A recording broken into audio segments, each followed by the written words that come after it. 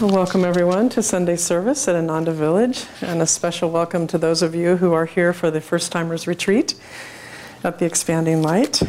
I am Tyagi Lisa, and this is Tyagi Peter, and we're happy to be here with you today. So we're reading this morning from Rays of the One Light, which are weekly commentaries on the Bible and the Bhagavad Gita by Swami Kriyananda. Today's topic is, what is the best way to pray? Truth is one and eternal. Realize oneness with it in your deathless self within. The following commentary is based on the teachings of Paramhansa Yogananda. Jesus Christ and Sri Krishna both advised praying to God as personal, yet both emphasized also that God is above form and that he must be sought ultimately in infinity. As Jesus put it, God is a spirit, and they that worship him must worship him in spirit and in truth. Yet he spoke of God constantly as our Heavenly Father. In what is known as the Lord's Prayer, he proposed a very human prayer to the Heavenly Father, asking fulfillment for all our spiritual needs. The Bhagavad Gita explains that man, living as he does in a human body, finds it difficult to worship infinity, as though the ego and body didn't even exist. Far better for human beings, Krishna says, to work with reality as we know it, than to affirm a reality of which the human mind is incapable of forming any clear notion. Encouraging the devotee in this direction, he says, "O Arjuna, be thou a yogi." That is to say, be one who works with, not in rejection of, the energies of the body and the natural tendencies of the mind. In the 12th chapter of the Gita, Arjuna asks, "Those who, ever steadfast, worship thee as devotees," that is to say, in an I and thou relationship, "and those who contemplate thee as the immortal, unmanifested spirit, which group is the better versed in yoga?" The Blessed Lord replied, "Those who, fixing their minds on me, adore me, ever united to me through supreme devotion, are in my eyes the perfect knowers of yoga. Those whose strict aim is union with the unmanifested choose a more difficult way. Arduous for embodied beings is the path of dedication to the Absolute, the followers, that is to say, of the path of Jnana Yoga. Thus, through Holy Scripture, God has spoken to mankind. Om, Om, Om.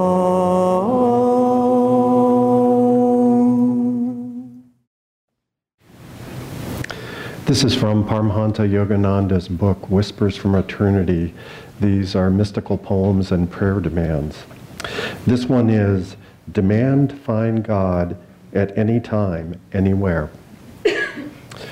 Teach me, O Father, to find thee in the cave of my heart, that I may walk with thee everywhere. Teach me to hear thee in silence, that I may hear thy voice beneath outer noises.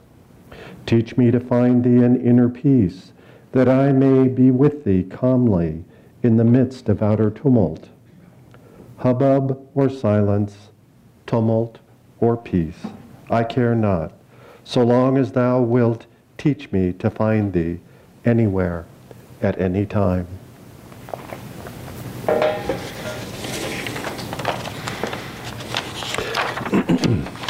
Last night I sat down to make up my outline for today's talk, and I'd actually been thinking about this topic all week. What's the best way to pray?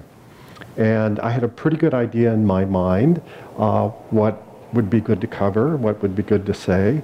But when I sat down at my desk last night to write, I thought, well, I'll just pray ahead of time, and I'll just ask Master to guide my thoughts so that I prepare the talk he would like me to prepare. And I had a very odd experience.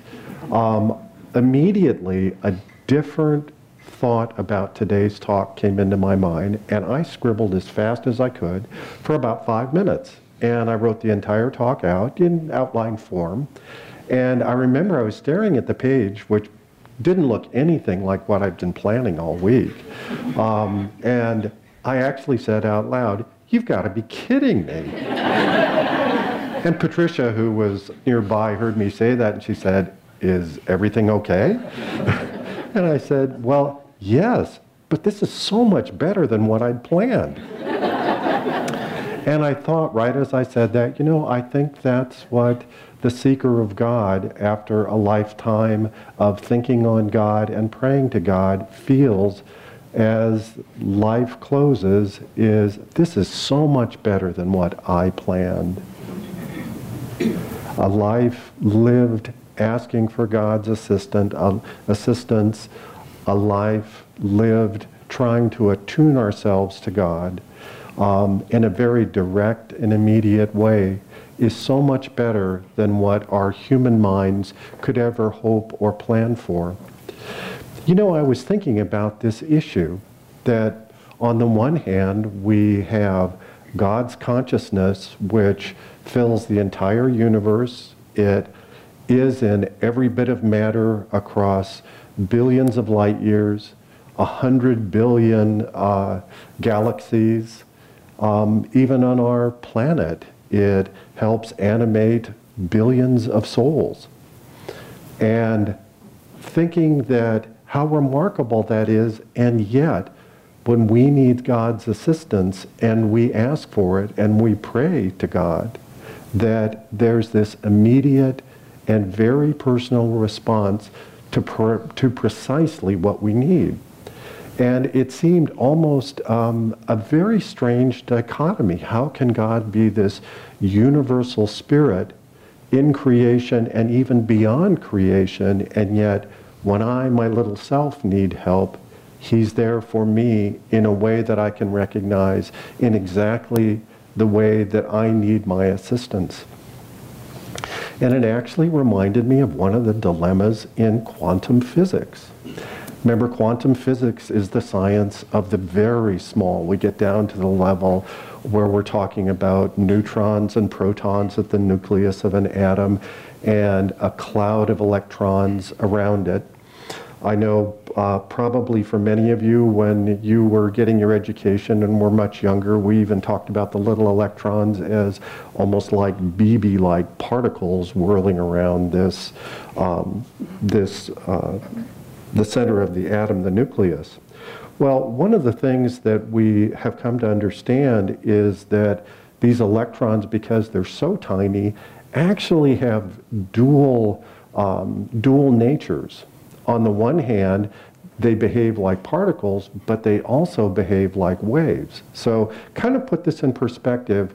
If you were standing in a pond with water up to your knees and you dropped a rock right in front of you, well, you'd see ring-like waves come out from that. You could even look down at your knees and the waves would come along, and you could see some of the waves rebound off your knees and head back in the other direction, just behaving like a normal wave would. Well, that's very different than the way a particle is. You could think of a particle almost like a baseball. Someone throws a baseball to you. It's very different than the way a wave behaves. And yet for these little electrons, in fact, they encapsulate both properties simultaneously. Here's where it gets really weird, is that when you're not trying to observe it, the electron behaves like a wave. But at the moment you choose to look at it, you can actually measure its location and its velocity, or what we describe as its momentum, as though it were a particle.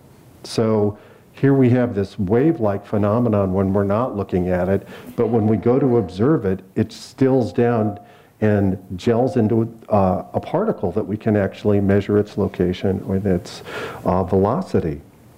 Well, as many things are in physics, when they have a really big problem that doesn't make any sense, they give it a very understated name. They call it the measurement issue.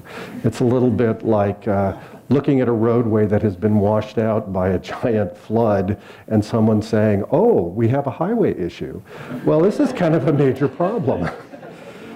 And to this day, physicists are still trying to figure out how is it possible that these behave like particles only when we look at them and we're observing them.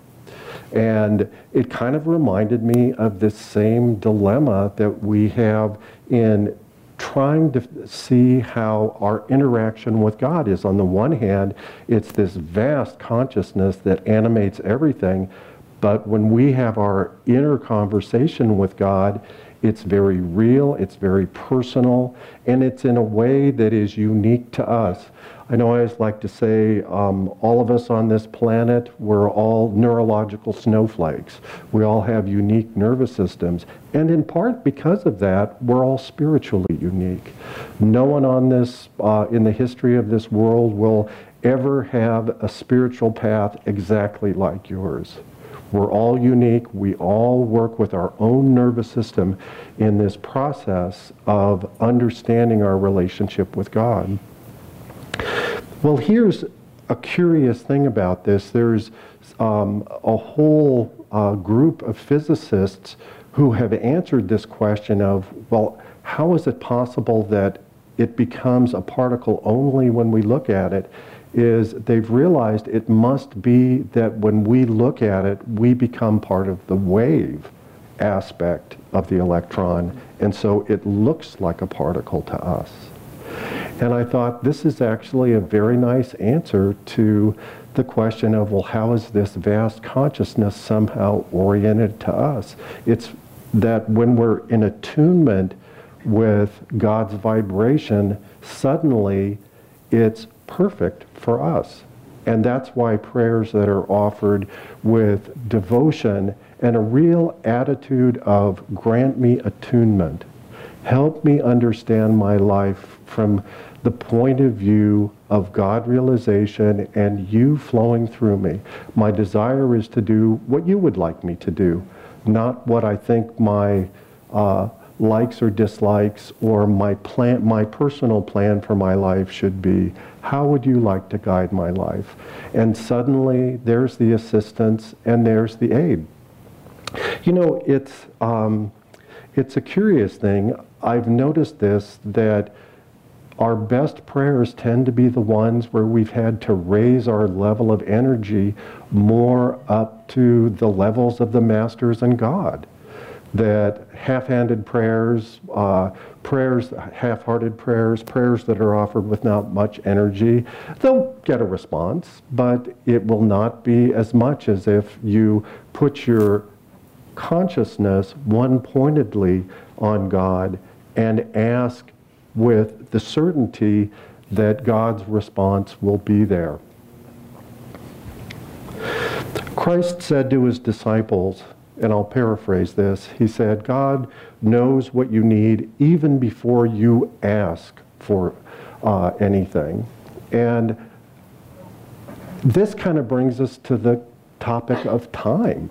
I think for all of us, we view time in a very linear fashion.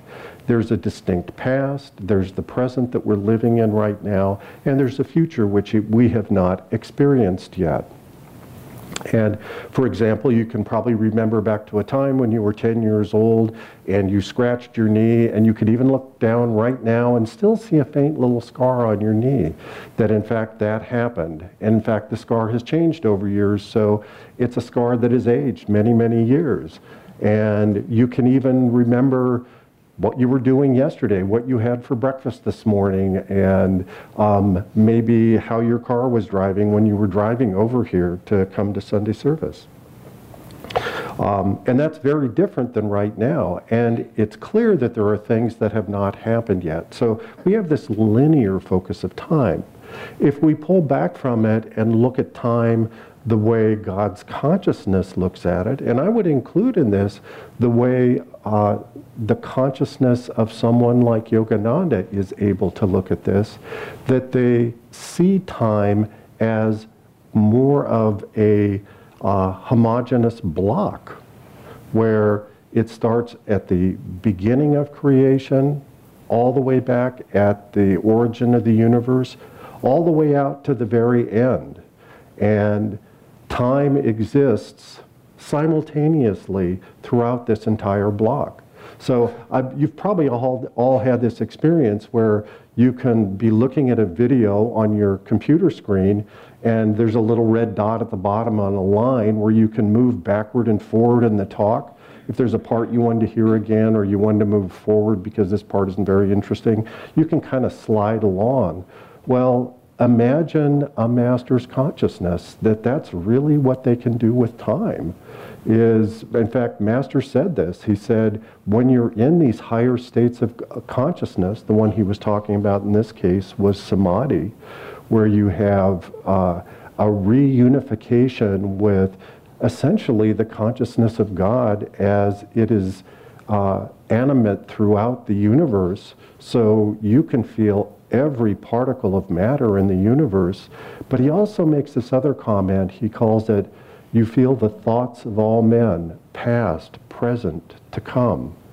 And that always struck me because it gets at this concept of time, that for God, it's all happening simultaneously, and he's fully aware of the outline of our lives as they go forward and what we will need. I know I've had this experience in my medical practice a number of times where I've had a patient that I don't know quite what I should do with. Something is very quirky about their care. It's not making sense to me. I may have even already prayed about it. I've certainly, when I'm in there with the patient and don't know what to do, my default is usually to pray and ask, I'm out of ideas. Do you have any ideas for me, God? Please help me with this. And I can't tell you how many times I'll have looked ahead at my schedule, I realize that patient's coming in, and I also recognize I have no idea what I'm going to say to that patient because I'm kind of out of ideas. And part of my morning routine is, while I'm drinking my morning coffee, is I read my medical journals. And it takes me about 15, 20 minutes every morning. And I can't tell you how many times, right when I'm doing that, knowing that patient is coming in, there's an article that answers the very question I was looking for. And you have to understand, this could be something very arcane, very unusual, and for it to show up in this journal, that means a researcher had to be thinking about it 10 or 15 years ago, doing all the research, getting it published, and it finally gets summarized and put as a little paragraph in an email that I'm getting that morning, just in time for me to go talk to the patient. And every time this has happened, I just shake my head because it kind of puts in perspective my part of the equation, which ends up being very small. It's just making sure I actually pay attention and do my part of it. But the real key of making everything work, God is very much taking care of for me.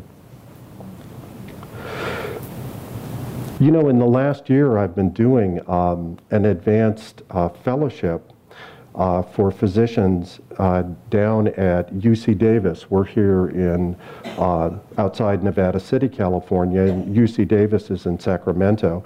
And most of this fellowship, fortunately, we're able to do it by webinar, so we can do it online. But this has been in psychiatry and behavioral health. And one of the most helpful things I've gotten out of this course is a much more effective way of talking to patients when the issues with them are very unclear and you're having trouble answering their needs. They need to make a big change with their life. This could be around something like a health issue like managing their diabetes, or maybe they're depressed and they don't know why they're depressed. And so it's a whole way of talking to people that is very effective that they train us in. And it has a name, it's called motivational interviewing, but it has 3 components to it. And this morning when I was thinking on this, I realized, well, this is kind of how we are when we're praying well. So let me go through these things, and I think you're going to see that this is wonderful for me talking to a patient, but this has a lot to say about how we can talk to God. So the first lesson is, when you're talking to a patient, lean in. What they mean is, don't physically kind of lean in so you're 4 inches from their face. It's the tendency, let's say someone's very agitated, let's say they're upset, maybe they're really distressed about something. The tendency, I think human nature is to want to back up a little bit, or maybe cover up a little bit, cross your hands, at least cross your feet, to protect yourself a little bit. And while you're talking to them, kind of have your interpersonal shields up so you can talk with them, but you don't get hurt with this negative energy. I mean, that's really kind of human nature. And what they're saying by lean in is drop all your defenses, put your hands on the table so you're not busy writing, you're not distracted with a computer or anything, put your hands on the table and focus on the patient and make sure all your awareness, everything that you're thinking about is directed to that patient, and the patient can feel that. They feel that you have all their attention, you have nothing else that is distracting you. So that's that concept of kind of leaning in. And patients feel that. They can feel that you're there with them in their problem. It's such an interesting thing to me because the second part of this is that your interaction has to be filled with compassion and empathy. Well, of course that makes sense, but it's very easy, particularly with someone who's distressed or upset, to want to pull back a little bit and yes, offer them empathy, but to kind of guard your own boundaries a little bit. And really this technique is one of you don't have any boundaries up.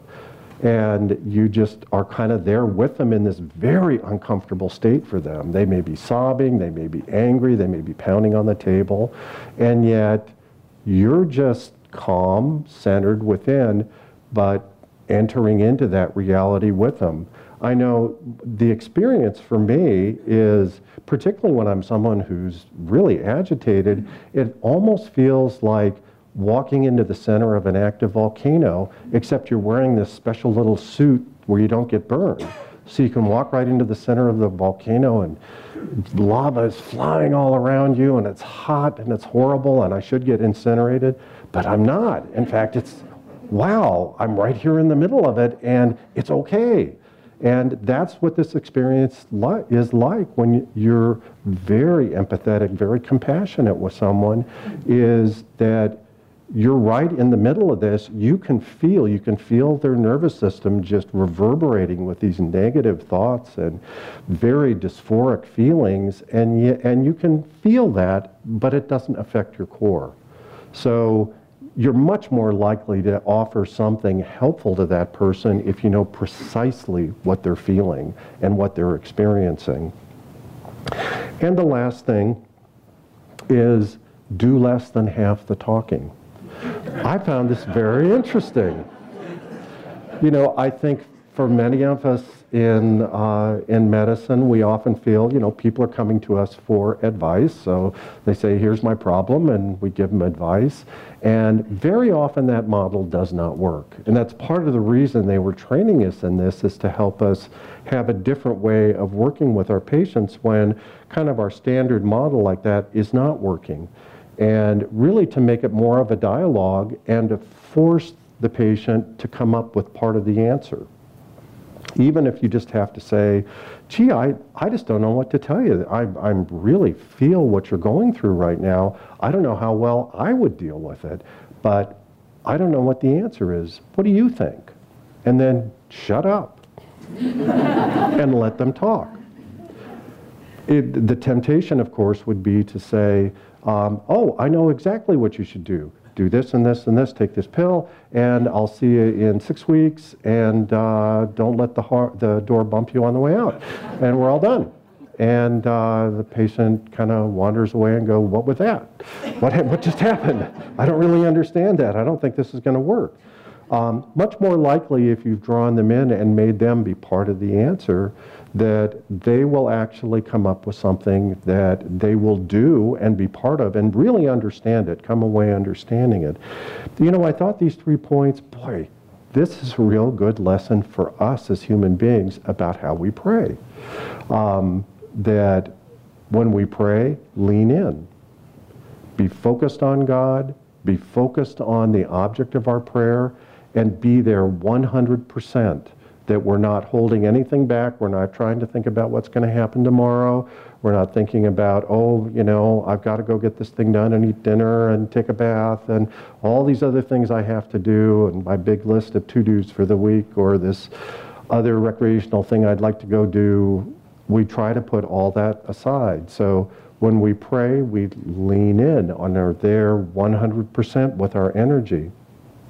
Next, we involve our heart, just like we do in motivational interviewing with a patient, where we're doing compassion and empathy with the patient. Here, we're involving the feeling nature of our heart. And when we ask, it's not just an intellectual ask. Gee, God, it would be great if I had a parking space here. Gee, I guess I'd kind of like to have a better job or maybe more money or a good relationship. Really to ask with our heart engaged.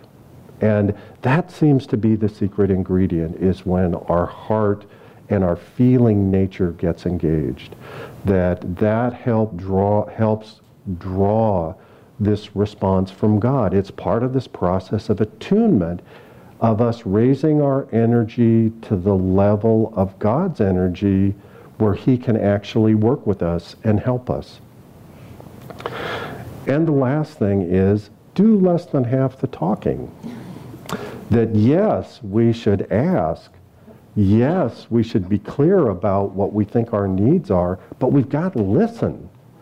And listening includes not just while you're praying, but afterwards looking for God's response.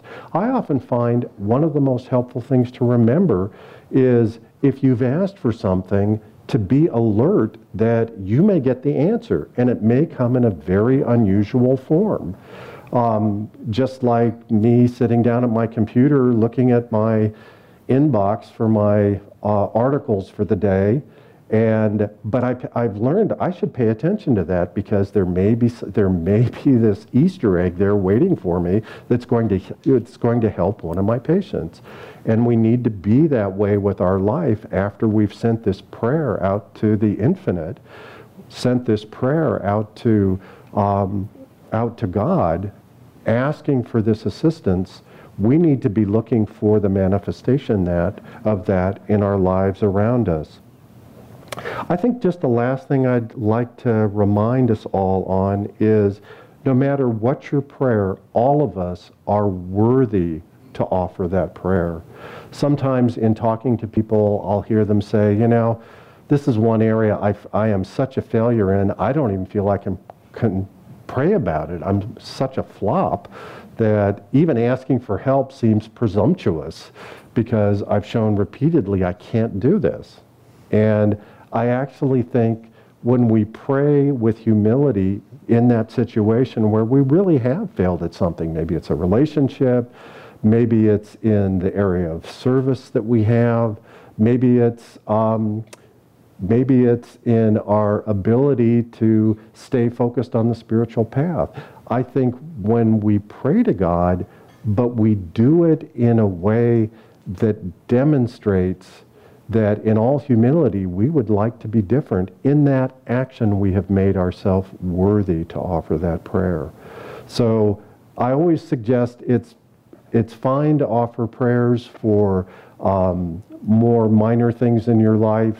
You know, if you need help with your a health issue or something minor, definitely praying for other people is helpful. But remember, our highest prayer is always going to be when we pray for God to come to us himself in whatever form is closest to our heart. If you're someone who prays to God as Divine Mother, or you pray to God in the manifestation of a specific saint, be on the lookout for God's response. Every prayer we utter, even the minor ones, eventually gets answered. I know once I had this discussion with Swami about praying, and at the end of it he said, you know, probably the biggest problem is not what you pray for, but it's being careful about what you pray for, because every prayer is going to get answered. So just remember, you have to be careful about what you want, because you will get it. If you pray for it, you're going to get it. So make sure your prayers are good quality and ones that are going to bring to you the things that your heart truly wants. God bless us all. Lord Most High, our Heavenly Father, all our lives we dedicate to Thee, all our labors, all our joys and woes, all our pleasure, all our melody. Make us each a channel of Thy peace. When in darkness, guide us from above. Where there's sorrow, may we sow Thy joy. Where there's hatred, may we share Thy love. Lord Most High, our Heavenly Father, all our lives we dedicate to Thee, all our labors, all our joys and woes, all our pleasure, all our melody. Make us each a channel of Thy peace. When in darkness, guide us from above. Where there's sorrow, may we sow Thy joy. Where there's hatred, may we share